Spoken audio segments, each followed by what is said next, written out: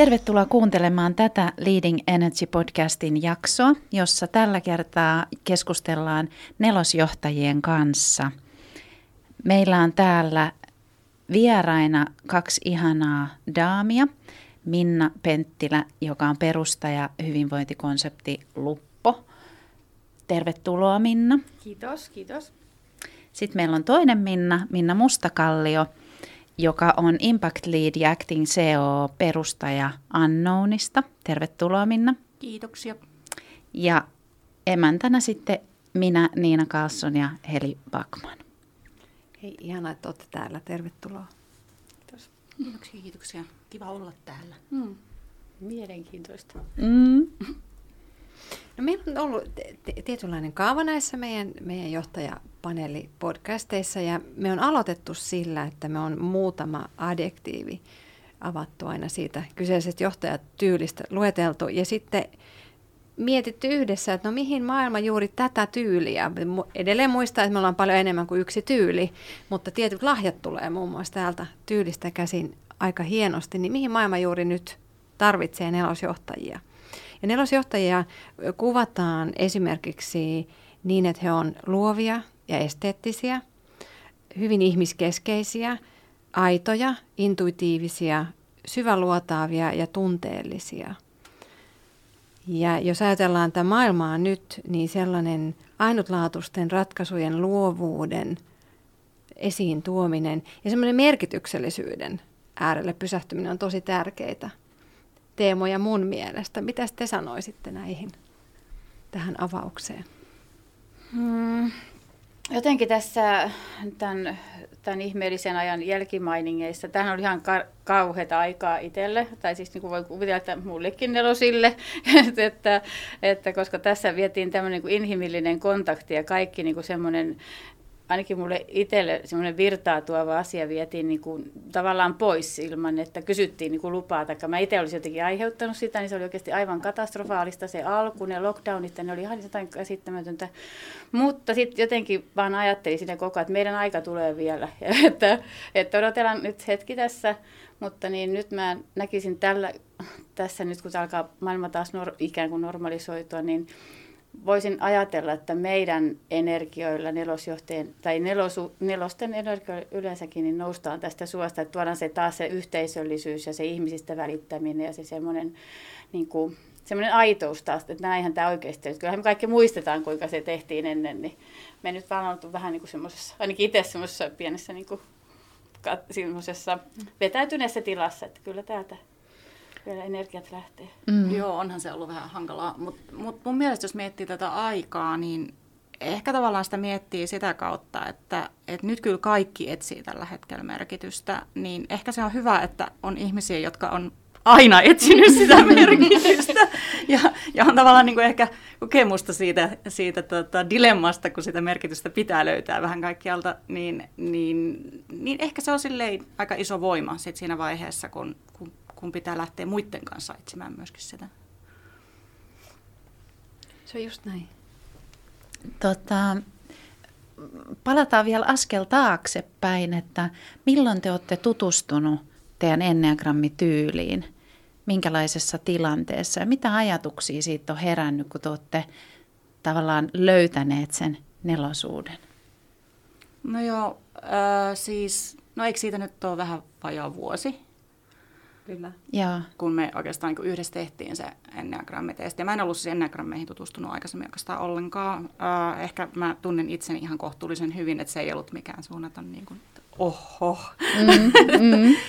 Et tavallaan niin kuin, mikä siinä oli kivaa, oli se, että sellaiset asiat, mitä muutenkin on käsitellyt tosi paljon, niin tajus, miten ne liittyy yhteen, kun ne on tavallaan siinä enneagrammityypissä mukana. Ja se kyllä niin kuin mun mielestä oli silmiä avaava. Ja toisaalta se oli semmoinen, niin kuin, tuli semmoinen olo, että on niin kuin uusi väline niiden asioiden ehkä prosessointiin, mitä kyllä tosiaan oli aikaisemminkin aika paljon miettinyt. Ja ehkä yksi semmoinen hauska helpotuksen aihe oli kyllä se, että se semmoinen niin kuin itsen kautta asioiden näkeminen, niin sitä ruoski aika paljon itseensä siitä, että on niin kuin itsekäs Ja sitten tajus sen, että joo, ei tarvii, ehkä voi niinku ajatella silleen, että tällainen mä oon, tätä pitää kurissa, mutta tämä ei ole itsekyyttä, tämä on vaan sitä, että näin mä prosessoin asioita. Joo.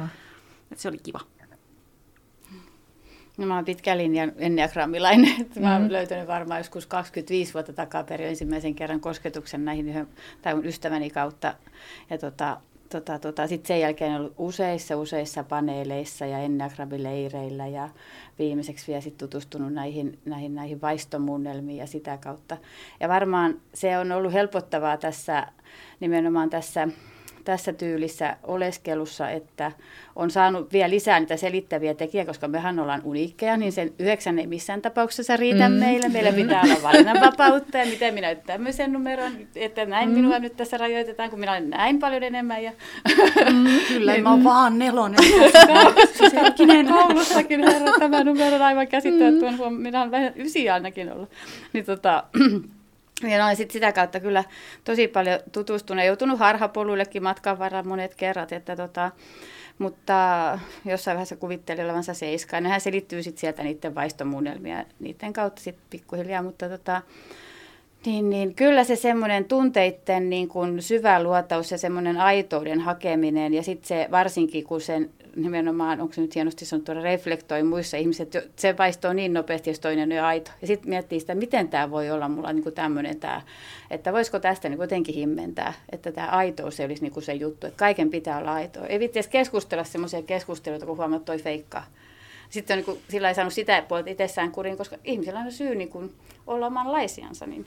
Tämä on helpottanut muissa ihmisissä, muiden ihmisten kanssa, että ei ole muille ihmisille niin ärsyttävä kuin itsessään on ärsyttävä.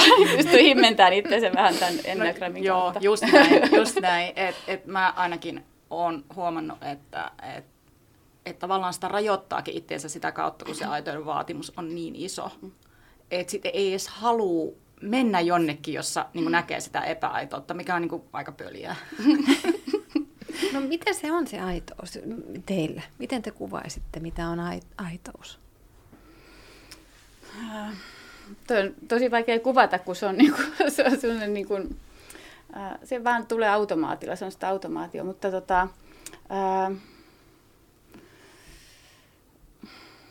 se on vähän, se varmaan jonkunnäköinen energiakin voisin kuvitella, että huomaa ihmisestä, jos se, no varsinkin ihmisistä, esiin siis kaikesta muustakin, mutta ihmisissä varsinkin se huomaa siitä, että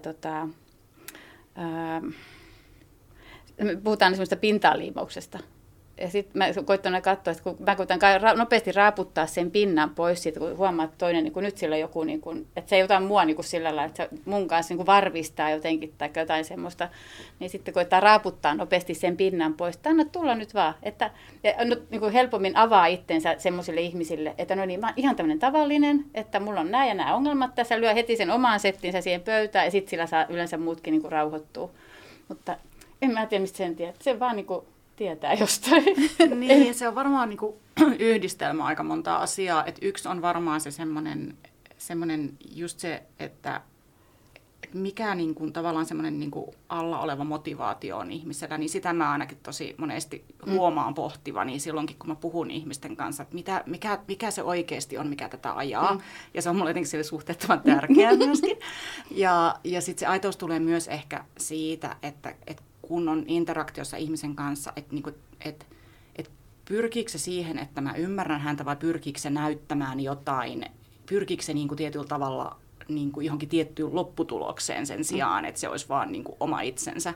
Niin nämä on tämmöisiä asioita, mitä tulee puntaroitua aika helposti, kun vieläisuuksiin asti, kun puhuu ihmisten kanssa ja interaktioja on niinku useammankin ihmisen kanssa, niin sitten niinku huomaa just, että tuommoista sitä havainnoi koko ajan. Tässä tuli jotenkin tosi kauniilla tavalla se semmoinen 4 syvällisyys, että todellakin niin kuin pinnan alle ja Minna M. kuvasi tuossa just sitä, että ne drivit ja ne motivaatiot. Tästä tulee sellainen mieleen, että 4-tyylijohtajalla itsellään niin motivaatiodriveri kuvataan niin, että häntä motivoi aitous, ainutlaatuisuus, syvällisen yhteyden luominen ja erityisenä nähdyksi tuleminen. Mitäs ajatuksia tästä herää? No siis pitää paikkansa Ja tavallaan ehkä se on jännää. Mun mielestä se erityiseksi itsensä tunteminen, niin se pitää kyllä paikkansa, mutta sitten se on samalla semmoinen asia, jotenkin semmoinen kauhean konfliktiasia nelosessa varmaan, ainakin mulla henkilökohtaisesti, koska se on samaan aikaan, mä ruoskin niin kuin itteeni siitä, että no miksi mun pitäisi tuntea itseni jotenkin niin erityisesti. Ja niin kuin just semmoinen tavallaan, että melkein niin kuin syyttää itseään siitä, että haluaa olla erityinen. Ja pitää sitä aika tiukasti kyllä sitten välillä tsekissäkin. Mutta se on ihana hyvä kyllä tunnistaa, koska sitten jos mä oon huomannut myös sen, että kun just on tavallaan aika luova, niin jos sen tunkee sitten jonnekin laatikkoon ja ajattelee esimerkiksi, niin kuin, että mä oon nyt vaan tässä tämmöinen väline, mä vaan johdan muita esimerkiksi tai yritän saada asioita tönittyä eteenpäin tai jotain, niin sitten jos sitä ei ota huomioon sitä omaa ihanaa snowflake-puoltaan, niin sitten se jossain vaiheessa kyllä rupeaa sitten oirehtimaan. Ja sitten kun siinä on hyviäkin asioita, että niin. Ihmiset tykkää myös siitä, että joku tavallaan, kun se peilautuu myös muihin ihmisiin, jos sä ajattelet itseäsi erityisenä, niin sä ajattelet myös toisia erityisenä. Mm-hmm. Ja se on ehkä se niin kuin hieno puoli siinä, jos se ei mene liiallisuuksiin. Siinä on paljonkin hienoja puolia. On.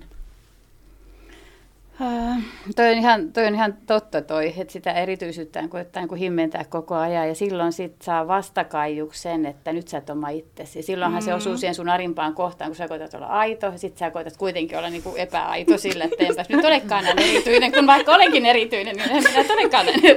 Sitten se tulee niin kuin se tikari heti takaisin. Ja no tällainen vanhemmiten tietysti on sitten niin kuin jotenkin niin kuin antautunutkin sillä asialla, että no ollaan nyt sitten, kun kaikki kumminkin niin kuin pitää erityisen, niin ollaan sitten oikein urakalle erityisiä. Ja mulla se on näkynyt kyllä tuon mun työurani aikana siinä, että, ja on käytetty hyväksi sitä hyvin paljon, että mä oon koettanut aina luoda jotakin semmoista uutta, mitä kukaan muu ei koskaan ennen kokeillut, ja mähän olen sitten tosi useasti niin kuin metsäänkin sillä asialla totta kai, kun eihän niin kuin muut ollutkaan sitten kokenut niin erityisesti hienosti sitä, mitä mä ajattelin, mutta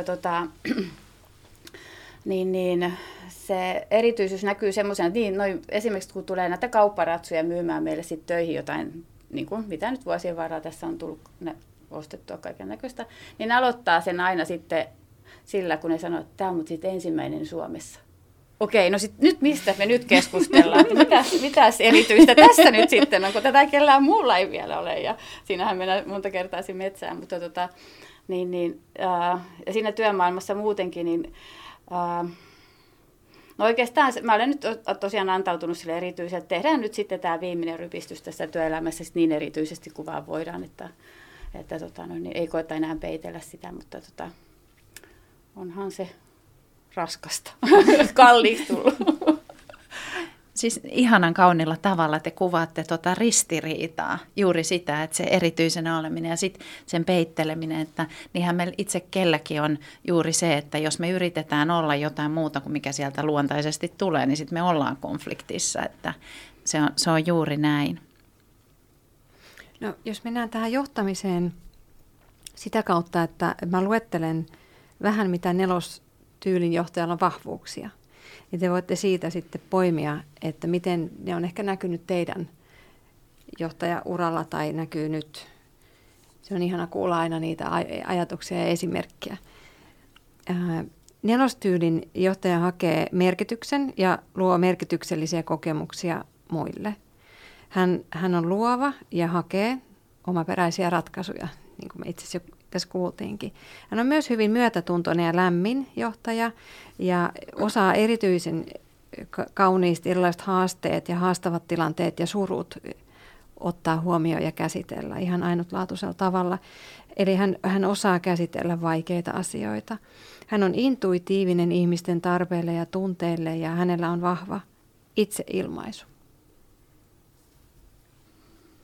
Miten nämä näkyy teidän työssä? No jos tarttuisi nyt vaikka ensimmäisenä siihen myötätuntoiseen, mitä toi aiheuttaa, että kun oikeasti niin kun on myötätuntoinen ja menee siihen muiden, no alkuunhan se on sitä, ennen kuin tunnisti tätä itsessään, niin helpostihan lähtee niin kun elämään toisten elämään niiden puolesta. Ja sitten kuvittelee, että, tai sanottaa sitä niiden esimerkiksi tämmöistä surua ja tämmöistä, niin sinusta varmaan niin tuntuu täältä. Ennen kuin tämän tiedosti itsessään ja niin osasi tästä niin vähän ruveta väistää, että hetkinen, enhän voi tietää, mikä sun ongelma tässä tilanteessa. Mutta sitten siinä tulee semmoinen, että minkä kanssa mä oon joutunut meillä töissä taisteleen ja ottanut sitä varten meillä työyhteisössäkin tämän Enneagrammin, että se porukka ymmärtää, minkä takia mä käyttäydyn johtajana tietyllä lailla. Ja se aiheuttaa sitä, että jos jonkulla on työyhteisössä nyt joku vaikka henkilökohtainen kriisi päällä, joka se näkyy välttämättä siinä päivittäisessä toiminnassa ja siinä, ja minä tämmöisenä nelosjohtajana ymmärrän ja annan liekaa ja olen nyt kotona, tiedätkö, ja huilaan nyt. Ja sitten järjestelen sen, niin kuin, niitä kotioloja ja näin päin pois. Niin muut työyhteisöhän katsoo sen hyvin helposti, jollei ne tunnista tätä. Ne katsoo tämän niin kuin jonkun muun niin kuin epäoikeudenmukaisesti, että kohdellaan näin hienosti. Ja miksei mä saa tätä ja miksei tämä ole niin kuin tasapäistä tämä meidän johtaminen. Ja mä oon sen kanssa joutunut tosi monta vuotta tekemään meillä töissä, että ne muut keskenään myös ymmärtää sen, että kun tulee omassa elämässä tiukka paikka, niin silloin sun kohdalla toimitaan tällä samalla lailla. Ja se vaatii sitä, että se osuu sitten joskus omalle kohdalle se mun johtamistyyli. Niin silloin ne oppii ymmärtää niin kuin keskenään sitä energiaa. Mutta tosi kovia taisteluita olen käynyt tämän asian kanssa vuosien varrella, että selittänyt, että kyllä se tiukka paikka sullekin tulee, sit sä ymmärrät, mistä tässä oli kysymys, varsinkin nuoret työntekijät. Joo. Mä luulen, että mulla oli vähän niin kuin toisinpäin. Se riippuu niin paljon siitä työyhteisöstä, että mä ehkä tästä muutama vuosi sitten on ollut vähän isommassakin tiiminveto- ja johtajan roolissa ja bisnesvetoroolissa ja mulla oli aivan ihana, siis ihan järkyttävä ihana tiimi. Tosin mä rakensin sen tiimin, mutta sitten tuli niinku, siitä tuli ehkä siitä sellaista, että ihmiset tuli sitten niinku kans silleen niinku, että epäreilu, että kun sä kiinnität niin paljon huomiota tuohon sun tiimiin ja vähän semmoista niinku, että miksei munkin esimies. Ja sitten taas niinku, kun mentiin ylemmäs, kun puhuttiin muiden johtajien kanssa, niin sieltä tuli sitten se semmoinen, että sä ajattelet liikaa ihmisiä. Ja sitten tuli se perinteinen luvut versus ihmiset ja miksi sä nyt tälleen ja miksi sä oot liian ihmisihminen.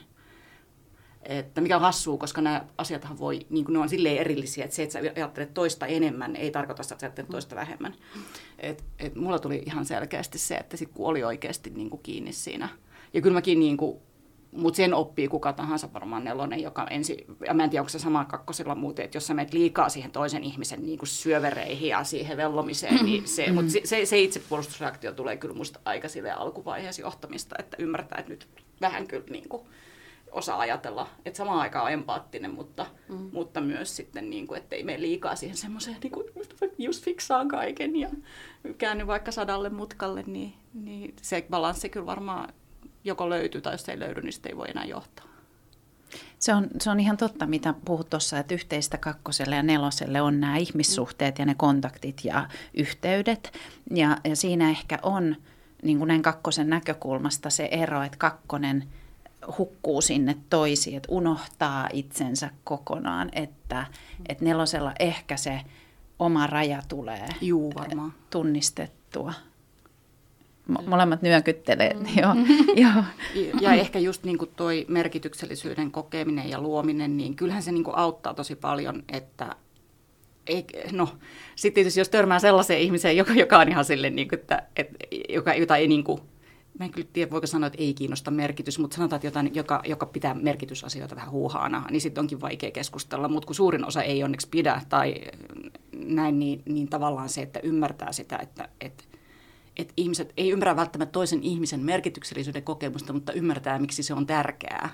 Ja lähtee niin kuin pureutumaan siihen ja lähtee niin kuin kyselemään, että mikä sulle oikeasti merkitsee. Niin onhan se, kyllä mä oon niin kuin itse kokenut sen kyllä tosi isona vahvuutena. Joo.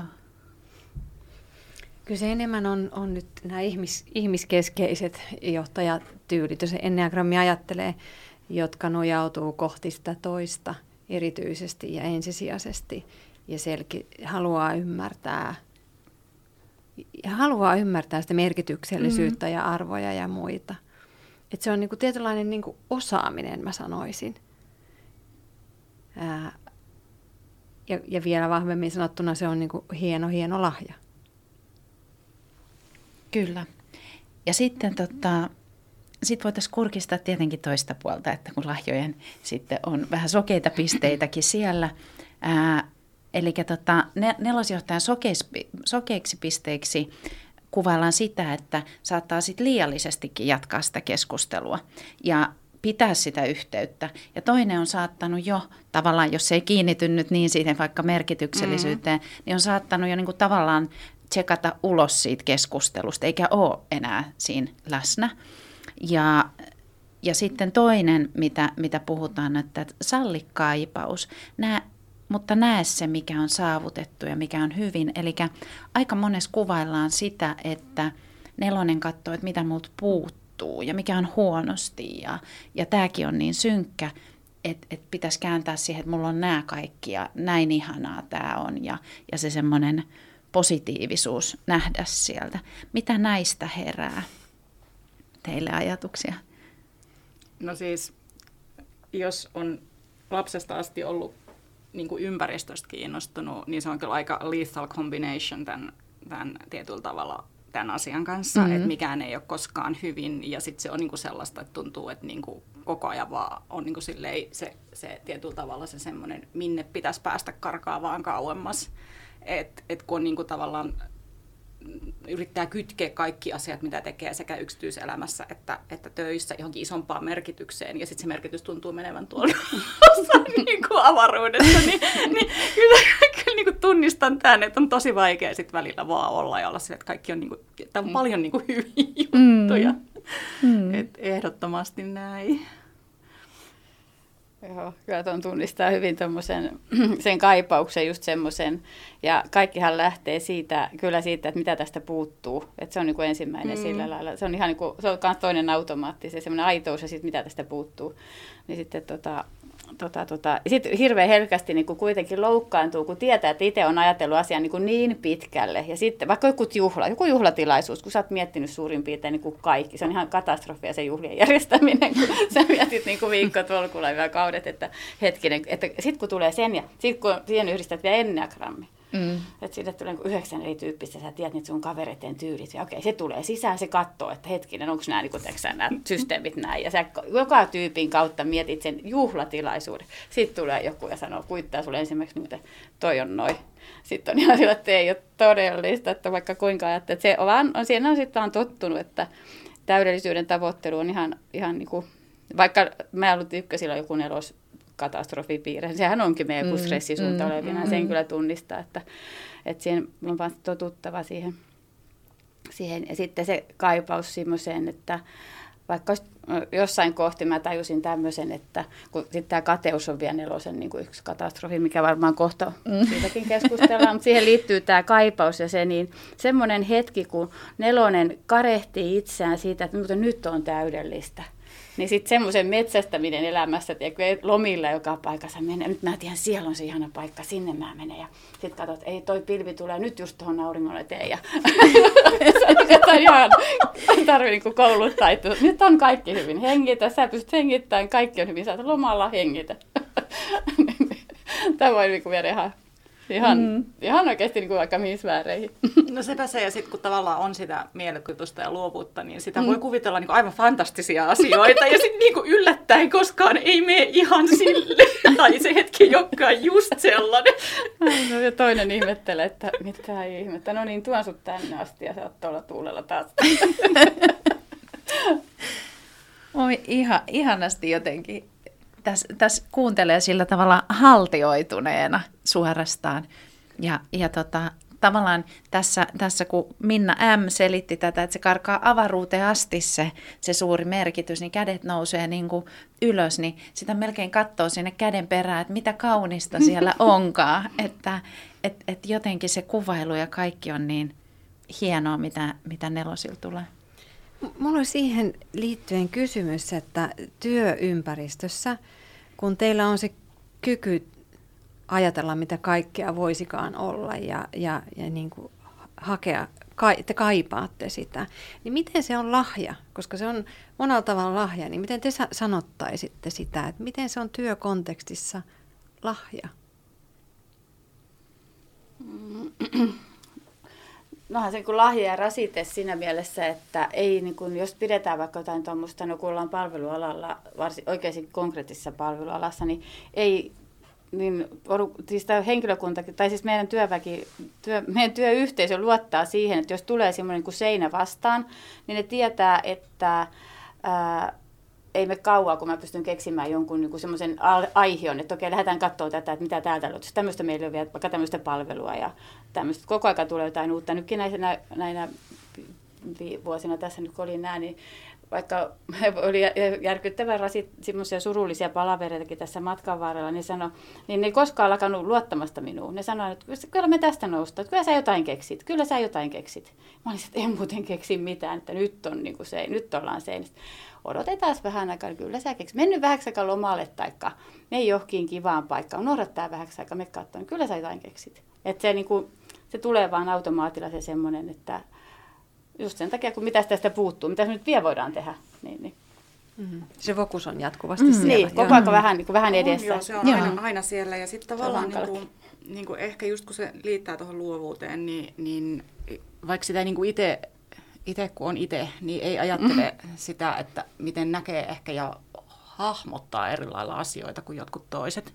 Ja sitten vasta kun joku sanoo sen, että hei, ootko huomannut, että sä ajattelet ihan eri lailla, niin kuin, että miten sun aivot edes meni tonne. Niin sit sitä tajuu itsekin, että niin hetkinen. Että mä luulen, että se, että aina on vähän silleen tyytymätön ja haluaa luoda jotain uutta tai haluaa löytää jotain uutta, niin se vaikuttaa myös siihen, että miten yhdistelee asioita päässä ihan eri lailla ja pystyy ehkä tekemään sellaisen niin kuin kuvan, missä asiat yhdistyy. Niin kuin, ja sitten se voi mennä kyllä pieleenkin toki, mutta sitten taas se on ihan hyvä, että semmoinen taito on, että pystyy sanomaan, että no mä näen nyt tällaisen kuvan, kokeillaanko sitä, jota muuten ei sitten välttämättä näe. Et ehkä se on semmoinen, että voisi siinä niinku istua ja olla myöskin ihan silleen, että no tässä on nämä rajoitteet, whatever. Kyllä se varmaan niinku siinä ehkä konkretisoituu aika paljon. Sitten kun on vielä sellainen nopea, niin se harmittaa, että eikö nähnyt näe tätä kuvaa. Sitten otat flappitauluja ja rupeat piirtämään, että voitteko tajuta tämän nopeasti, kun tämä täytyisi saada tehtyä, kun tämä on ihan selvä. Rupeat vetämään niitä muita perässä. Mä teen tämän itse, sitten mä kerkin tämän 100 kertaa. On se vähän noin. Okei, no sitten nelostyylin arvot. Eli mitä tämä nelostyyli arvostaa kauneutta, ainutlaatuisuutta ja merkityksellisyyttä muun muassa. Mitäs teillä näistä nousee?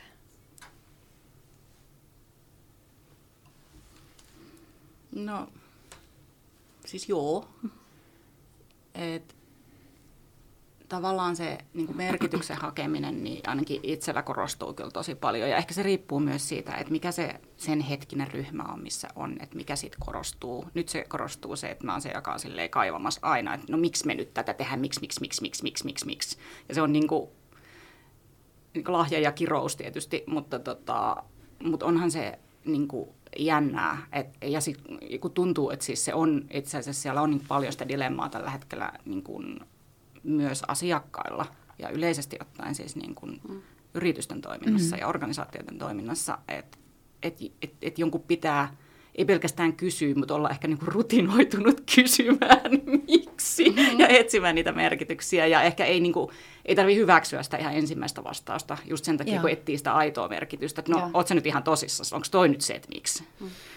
Se voisit itse asiassa vähän avata, mitä se teidän firma tekee, mitä te teette, niin kuulijat saa kiinni siitä, missä sä kysyt sitä miksi. No siis me tehdään yritysstrategiaa ja innovaatioita ja ehkä vähän erityyppisesti kuin ihan standardiporukalla.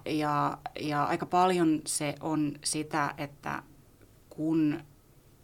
kun yritykset haluaa tehdä jotain, niin sen on varsinkin nykyaikana, kun tähän tulee vähän muitakin asioita kuin nämä, että tehdään rahaa niin kuin osakkeenomistajille, niin se miksi asian kysyminen auttaa tosi paljon siinä vaiheessa, kun pitäisi priorisoida ja pitäisi fokusoitua ja pitäisi tavallaan niin kuin löytää se kytkös siihen, että miksi jotain asiaa tehdään ja sitten se, että mitä ruvetaan tekemään ja miksi tehdään tietty päätös.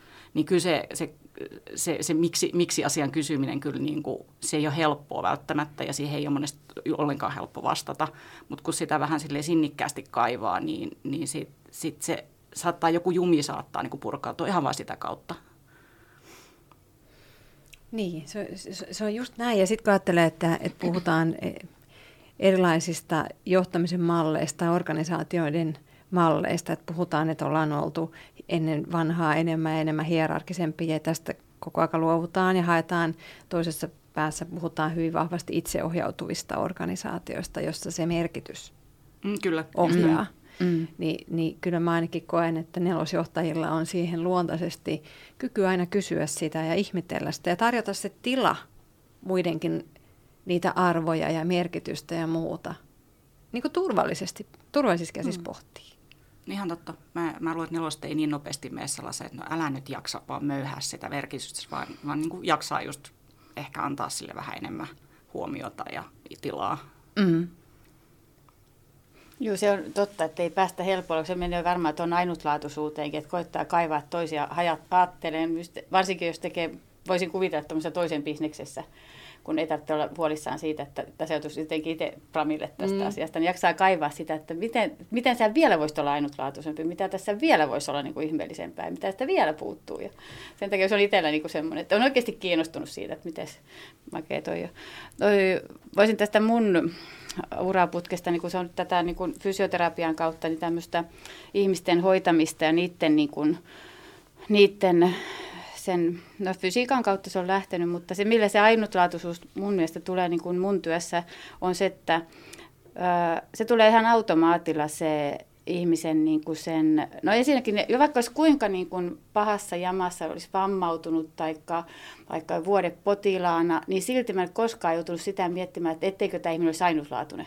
Että jos se vaikka, niin kuin silloin muistan opiskeluaikoina, kun törmäsin siihen vuodeosastolla, kun olihan se ihan niin kuin nuorelle ihmiselle kauheata katsoa, kun ihmiset makaa siellä aivan niin kuin kippurassa. Ja ne oli jotenkin niin kuin hylätty sinne. Se oli todella raadollista. Ja sitten kuitenkin näki se, että tämä on ainutlaatuinen ihminen. Että me ei voida yhtään tietää, mitä se vielä kokee ja reagoi siellä. Ja niin, sitten sanottiin, että ei sitä tarvitse niin kuin hoitaa. Mä tarvii se nyt liikehoito mennä tekemään. Että eihän tätä nyt voi niin kuin, näin... Niin kuin, se tällä hoiva-alalla tai hoitoalalla se on ollut ihan selkeä se, mikä on tuonut tähän oikeasti semmoisen tosi mielenkiintoisen twistin, että vaikka olisi kuinka väsynyt ollut, niin mut on aina pelastanut se, että mä oon päässyt tekemään potilastyötä. Jos mä kyllästyn tähän kun mä jo pidän itteni edelleenkään johtajana, mutta niin ehkä joskus minusta tulee, niin mä menen aina silloin, se mun terapeuttinen itsehoitomenetelmä, että mä menen aina sinne ytimeen, ihan tekemään perusfysioterapiaa, niin silloin niin sillä ei huomaa, että ai niin, tästä tässä oli kysymys, tämä oli tämä ydin, että miksi tätä tehdään, niin se on tämä ihmisten niin kuin se oikein. Niin, ehkä se onkin muuten jännää. Toi on hauska, koska toi tuo just ton konkretian, että samaan aikaan, tähän niin kuin hirveä dilemma, että samaan aikaan haluaa ajatella tosi niin kuin silleen eteenpäin, mutta sitten jos sitä ei pysty liittämään semmoiseen oikeaan vereslihalla konkretiaan, niin sekin on ihan kauheata. Eli se on pakko olla molemmat samaan aikaan tietyllä tavalla. Muuten ei kyllä futa. Niin, jollain tapaa, niin mistä sä aloititkin, Minna, että näinä vaikeina aikoina ihmiset on tavallaan puuttunut, niin te palaatte siihen ihmisyyteen, kauniin, ainutlaatuisen ihmisen ja inhimillisyyden äärellä, ja te näette kaunista itse asiassa ihan kaikessa. No varsinkin niin kuin siinä ihmisessä. Kyllä mä pystyn luontokin katsomaan, mutta kun jotkut menee tuonne, sitten ne lähettää niitä Lapin kuvia, kun on niin kaunista. Missä tässä on kaikki ihmiset? Mikä tuosta tunturissa nyt niin kaunista? Itse asiassa mä oon tossa erilainen, koska mä kyllä oikeasti, mä otan sen varvu ja se on mulle se ihmeellinen asia. Eli mulla kyllä niin menee ihan vaan kiviin asti kyllä se niin tavallaan se konkretia. Kauneus ja estetiikka. Aivan ihan. Mua nyt kiinnostaa ihan hirveästi, kun tässä tulee niin tunteellinen olokin näistä kuvauksista ja semmoinen niin kuin, tämä on käsin kosketeltavaa, niin miten ne tunteet näkyy siellä työpaikalla tai näkyykö ne enemmän tai jääkö joku sit niin ihon alle, että sitä tavallaan kantaa pitkäänkin? Varmaan sekä että. Jää, ihan varmasti. Että on sellaisia asioita, joita ei vaan niin kuin pysty ehkä, tai siis kun varmaan ollaan aika helposti mennään sinne syviin vesiin, niin sinne voi jäädä joku asia niin kuin aika pitkäksikin aikaa, joku kokemus, joka sitten niin kuin hiertää siellä. Että se ei kovin helposti sitten häviä. Että vaikka niitä ehkä, mä just mietin, että tuleekohan niitä vähemmän kuin muilla sen takia, että yleensä tuo ne tunteet aika esille. Mutta sitten jos tulee sellainen tilanne, että jotain asiaa ei saakaan selvitettyä esimerkiksi, niin se on kyllä todella, mä en tiedä onko sulla sama, mutta vitsi, että se on raivostuttavaa. Sellainen diippi. Niin, että se jää sinne jotenkin. jää, semmoinen jää niin kuin se fyysinen, siitä tulee semmoinen fyysinen lukko, että se niin kuin jää puristaukin vaikka tähän rintalastaan niin kuin semmoinen, että sitä ei saa siitä niin kuin millään irti ja sitä täytyy jotenkin vaan niin kuin jossain kohti käsitellä, mutta onhan siis tunnejohtajan, sen takia mäkin sen meille työyhteisön tämän Enneagrammin toin, koska sehän oli ihan järkyttävää mun kanssa olla niin kuin tekemisissä niiden työntekijöiden, kun ennen kuin sit tunnistettiin näitä tietysti, kun eihän toinen voi tietää sitä sun tunneskaalaa, kun se tulee ja menee, niin ne katsoi silleen varovasti, että millä se tulee se tänään. Vaikka mä saatan olla niin itselleni vaan hirveän kiukkunen, mutta sitten ne ei osaa niin kuin suodattaa sitä itteensä, niin sitä vanhemmiten totta kai. Mutta se, että asiakastyössä on sitten semmoisia, että kun sinne tulee erityyppisiä ihmisiä, niin se, että kun se aitous on niin hitsi, että sitten kun aidosti toimit ihmistenkin kanssa, ja sitten tulee joku ärsyttävä ihminen asiakkaaksi siihen, kun sä tiedät, että nyt jos mä olen aito, niin mä en varmaan en tiedä mitä mä teen tuolla asiakkaalle, mun täytyy nyt hillitä itteni. Niin mä olin kyllä tehnyt semmoistakin, kun mä näen, että olen seison tiskin takana vaikka ja tulee joku tietty ihmistyyppi sieltä, niin mä menen kyykkyyn sinne tiskin takaa, että mä en näyttäydy ollenkaan. Mä sitten sanokaa sitten, kun se on mennyt, sanokaa sitten, kun se on mennyt. Se on ihan hirveetä. Niitä ei ole paljon, mutta se on kriittistä, jos vaikka yksikin on.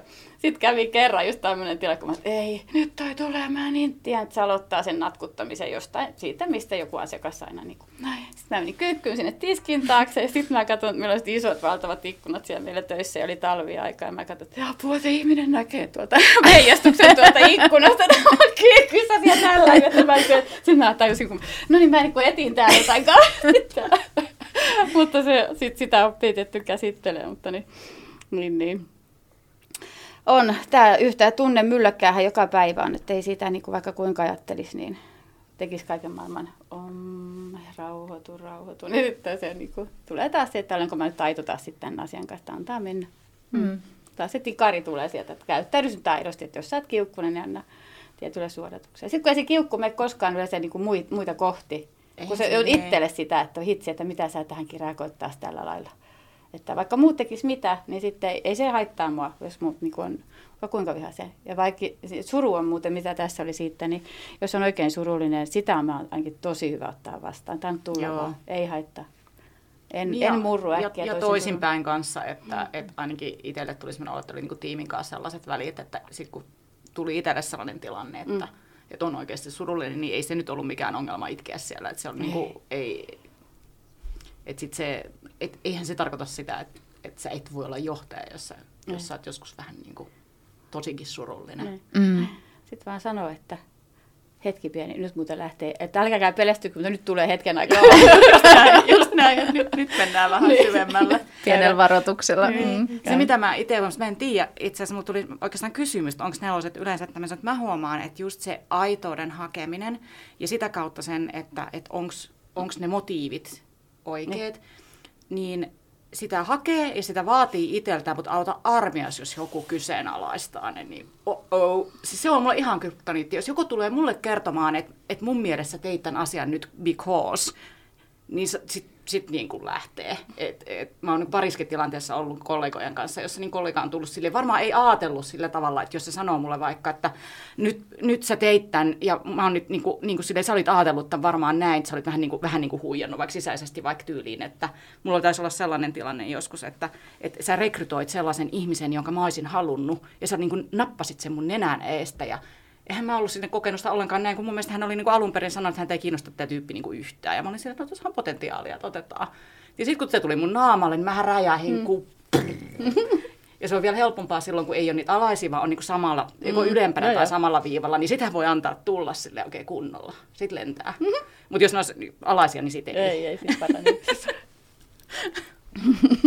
Todella mielenkiintoista. Ja sitten tässä tulee monia puolia nelosuudesta. Tässä tulee ensinnäkin se harmonia-konfliktityyli, että tavallaan ne reaktiot menee sisäänpäin. Että kun kasityylillä esimerkiksi ne tulee ulospäin, kun jotain tapahtuu, niin nelosella ne menee sisäänpäin. Mutta kun se tunteiden näyttäminen, oli se sitten suru tai vihaa tai iloa tai mitä tahansa, niin kyllä sieltä tulee sekin, että ei se aina vaan painu sisäänpäin sekään, vaan sitten se tulee ulospäin. Että tällä tavalla me ollaan ihanasti moninaisia. Tästä tulee nyt jotenkin mieleen tämä metaviesti, eli se viesti, mitä tavallaan meistä tulee läpi, vaikka me oltaisiin hiljaa.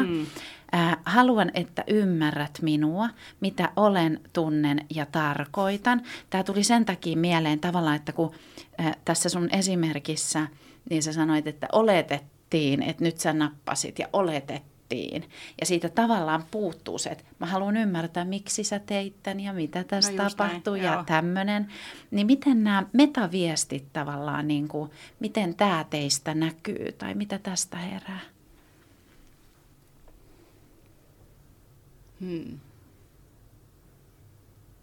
Miten tämmöinen ymmärryksen kaipuu? No siis kyllä mulla on ainakin se, että sit mä oon se rasittava ihminen, joka vaikka niin juoksee sen toisen perässä, on se, että nyt jumankekka selvitetään tämä asia, että mä en pysty olemaan, jos ei tätä selvitetä. Joo. Ja sitten jos toinen sattuu olemaan sellainen, joka ei todellakaan haluaisi selvittää sitä asiaa, niin sitten tulee hienoja tilanteita, mutta yleensä se on siis hyvä asia ja yleensä se, että saa selvitettyä asiat, no muidenkin mielestä ihan hyvä, mutta sitten tulee just tämmöiset sinnikkäästi juokset jonkun perässä kanssa, että mä en nyt halua käsitellä tätä asiaa, mä en halua. Toi on muuten totta. Ja sitten kun se on hassu, kun sen niin kuin vaistoo semmoisen, että hetkinen, täällä muuten nyt joku asia, mistä ei keskustella, että mikä se jossain on, niin meillä oli yhteen aikaan töissä myös semmoinen, mun pikkulikaan semmoisen lelukissan. Mä ajattelin, nyt jos täällä tulee teille joku ongelma, mä en ole paikalla koko ajan vahtimassa, että mikä täällä tämä nyt on, mitä täällä pinnan alla kiehuu, että kohta se tulee oikein kunnon ämpärinä. Niin sitten ne nosti asiaa, niin tiedän, että mulle mitään sanoa, ne nosti hiljaa sen kissan vaan siihen pöydälle. Mä ajattelin, mä tiesin palaverissa katsoa, että kenen kissa tämä on, että mistä me lähdetään purkaa tätä, kuka avautuu ensimmäisenä. Mutta se on, ja sitten just varmaan toivon sitä myöskin, että ne kyllä huomaa myös sen, että jos mä pidättelen jotain, se, nyt et on muuten oma itsesi. Juu, kyllä se että jos koetat tähänkin olla sillä lailla. Joo, mutta niin, väistelehän sitä sitten semmoisen ihmisen, kun huomaa, että vanhemmiten mä oon kyllä tullut semmoiseksi jo, että mä en jaksa enää, niin kuin tässä sanotaan, näitä keskusteluita, nuorempana jaksoissa jauhaa jotain. Parisuhdeongelmat oli hienoja, kun jauhaa niitä niin kuin ihan ytimeen asti keskustella niin kuin tuntit ja nyt otetaan viiniä, nyt keskustellaan tästä parisuhdeesta. Loputtomasti. Sitten sitä on tullut, että nyt ei muuta jaksa yhtään näitä aiheita enää. Nämä on niin koluttua, vaikka tyyppi vaihtuisi, ne ei nämä samat höpö vuodesta toista. Kyllä. Ja tässä on niin kuin ihanalla tavalla meillä niin kuin läsnä se tunteiden kirjo, että niin kuin, tavallaan voisi sanoa, että ymmärtää ja osaa elää erilaisia tunteita. Nelonen voi olla hyvin reaktiivinen, melodramaattinen, niin kuin sellainen intensiivinen. Ja samaan aikaan kauheasti hakee sitä syvää luotaavaa yhteyttä ja aitoutta. Että käyttää tätä koko arsenaalia, niin kuin me kaikki, hyvässä ja huonossa. Entäs vinkkejä teidän työkavereille, niin mitä te sanotte se yhteistyöhön teidän tyylin kanssa? Nyt siellä kuulijat haluaa kuulla vinkkejä. Mitä on hyvä tietää? Jaa, varmaan kaikki nämä asiat, mistä on puhuttu. Ehkä just se sellainen, niin kuin, että kun siis se riippuu siitä, mitä musta haluaa, että mitä musta pitäisi tietää. Mutta jos mut haluaa vakuuttaa jostain asiasta, niin ei kannata niin kuin vaan selittää kaikkia sellaisia faktoja ja niin kuin silleen opportunity-asioita, vaan kannattaa mennä siihen just, että miksi. Sitten kun me puhutaan siitä, että miksi, niin sen jälkeen on paljon helpompi mennä eteenpäin ja todeta, että no sitten mennään tonne jo, kun me ollaan yhtä mieltä siitä, että miksi tätä tehdään. Mutta jos siellä ei ole sitä yhteistä miksi, niin sitten se on se rapauttaa sitä tekemistä aika paljon, sit eikä ehkä saa sitä potentiaalia itsestä eikä muistakaan irti. Että ehkä semmoinen vinkki. Ja sitten se, että kaikkihan työyhteisössä, kaikkihan on lopun kaiken vaan asioita. Se on kaikkien energian tuhlaamista ja ajan haaskaamista, jos niin koetaan vältellä vaikka kuinka hankalia asioita. Mitä nopeammin hankalat asiat saadaan oikeasti käsittelyyn ja pöydään, niin koko työyhteisö helpottuu. Ja just tämmöiset hiljaiset viestit himmenee. Ja sitten päästään oikeasti siihen just tähän miksi-ytimeen. Tai miksi on kyllä aika hyvä. Ja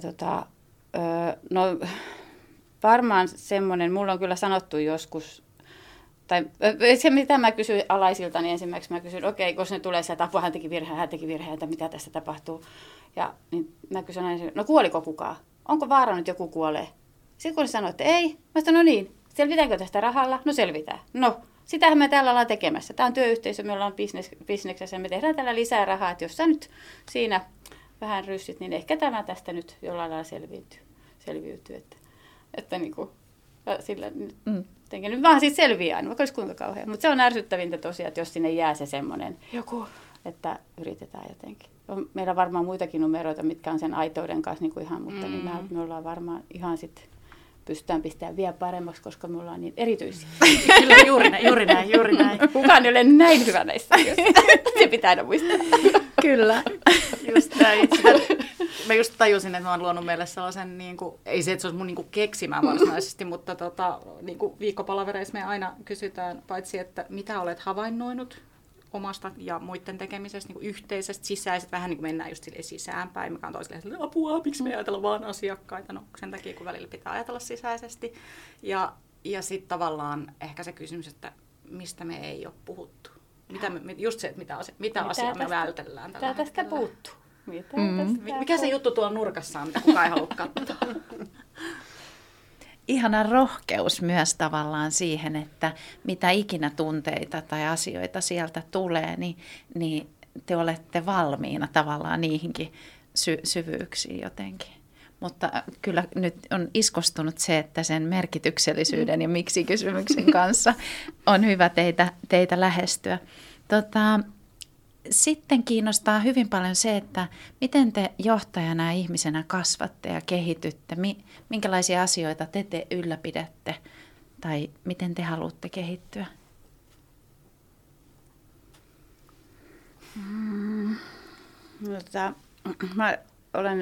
Mulla on onnekseni tässä mun lähipiirissäni coachi ja coacheja sillä, että mä aina niin kuin pääsen koekaniiniksi kaiken näköisiin tämmöisiin kokeiluihin, että miten tässä voisi vielä kasvaa ja miten tämmöistä tehtäisiin.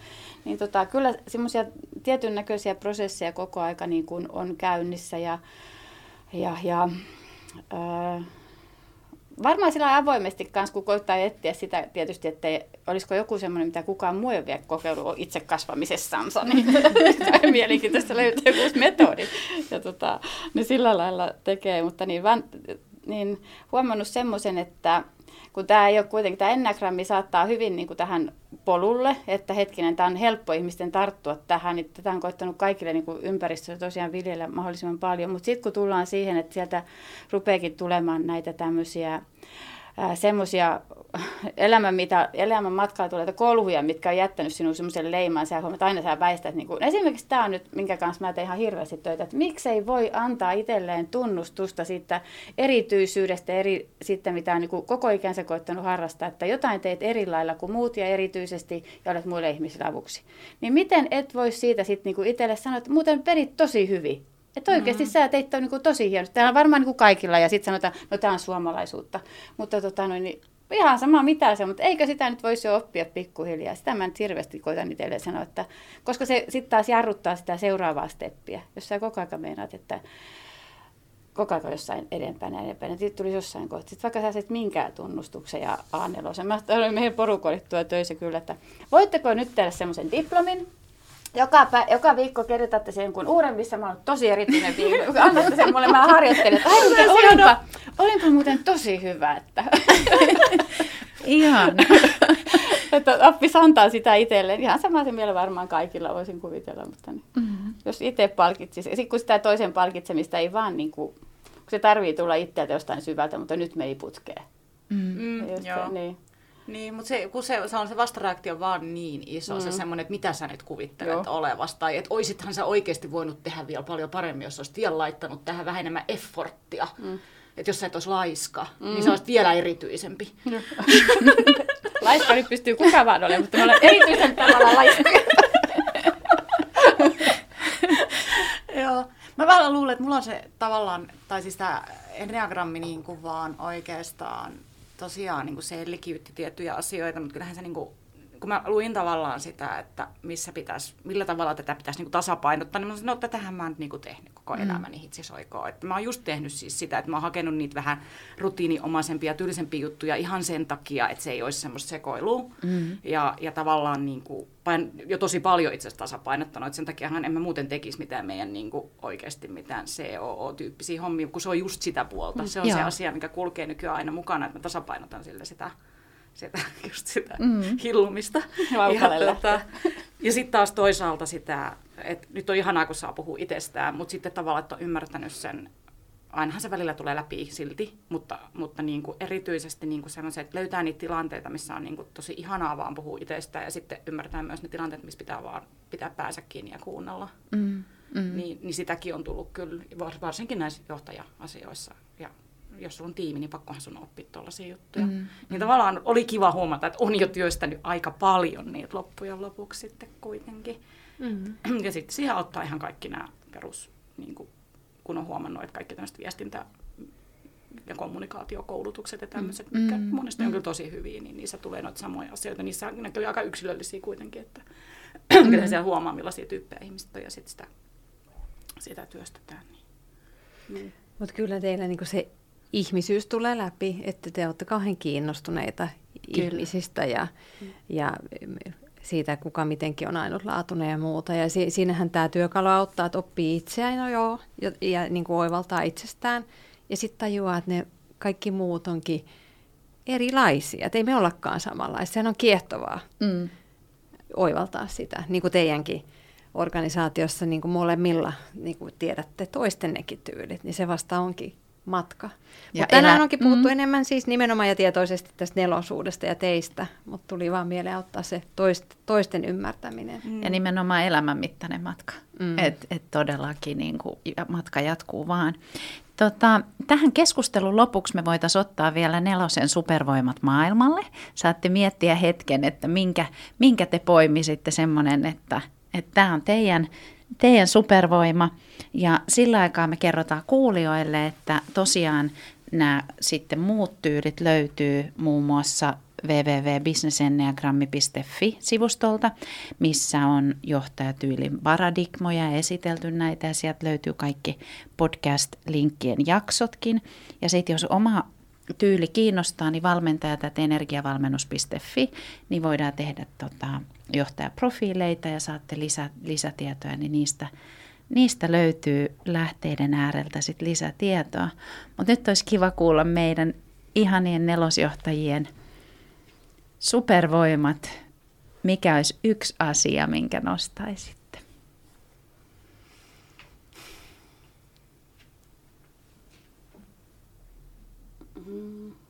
No kyllä se kyllä se on sellainen tunteenpalo asiaan kuin asia. Jos vaikuttaa niin kuin liian tasaiselta, niin sitten jokainen vaan kaivaa itsessään sen nelosuuden esille, kun kaikissahan se nelosuus siellä on. Sitten antaa tulla vaan ja hakeutuu sitä tunnetta kohti, niin kyllä sieltä jotain liaskaa rupeisi tulee varmaan. Niin. Mä yritän jotenkin nyt silleen, koska mulla on vähän niin kuin 2, mä yritän sitoa ne yhteen, että ne menis vähän niin kuin yhtenä. Niin ehkä se on semmoinen niin kuin aito välittäminen siitä niin kuin sekä ihmisistä että siitä, että miksi. Mutta sitten taas, kun se on aito välittäminen, niin se supervoima, ja sitten supervoima on aina myös se heikkous, niin on siis se, että osaa olla aika rohkea sit sen suhteen. Että jos niinku tavallaan tekee asioita oikeasta syistä, niin silloin on rohkea. Ja jos tavallaan niinku on saanut itsensä siihen tilaan, että nyt mä teen tätä oikeasta syistä, tai me tehdään tätä oikeasta syistä, niin sitten hyvässä ja pahassa, mutta mun mielestä tietyllä tavalla hyvässä on sitten myös vähän niinku rohkea, että no sitten otetaan se riski, no mitä sitten, jos tämä menee perseelleen, niin sitten se menee. Että tavallaan, että tämä on se väärti, että it's worth it. Ja mä oon huomannut, että mä oon aika usein sit se, joka niinku on silleen, että hei, this is worth it, let's do it. Et varmaan se. Ihan superhienot. Kiitos meidän erityisille nelosjohtajille tästä ainutlaatuisesta keskustelusta. Oli ihana jutella teidän kanssa. Lämmin kiitos. Kiitos. Kiitos.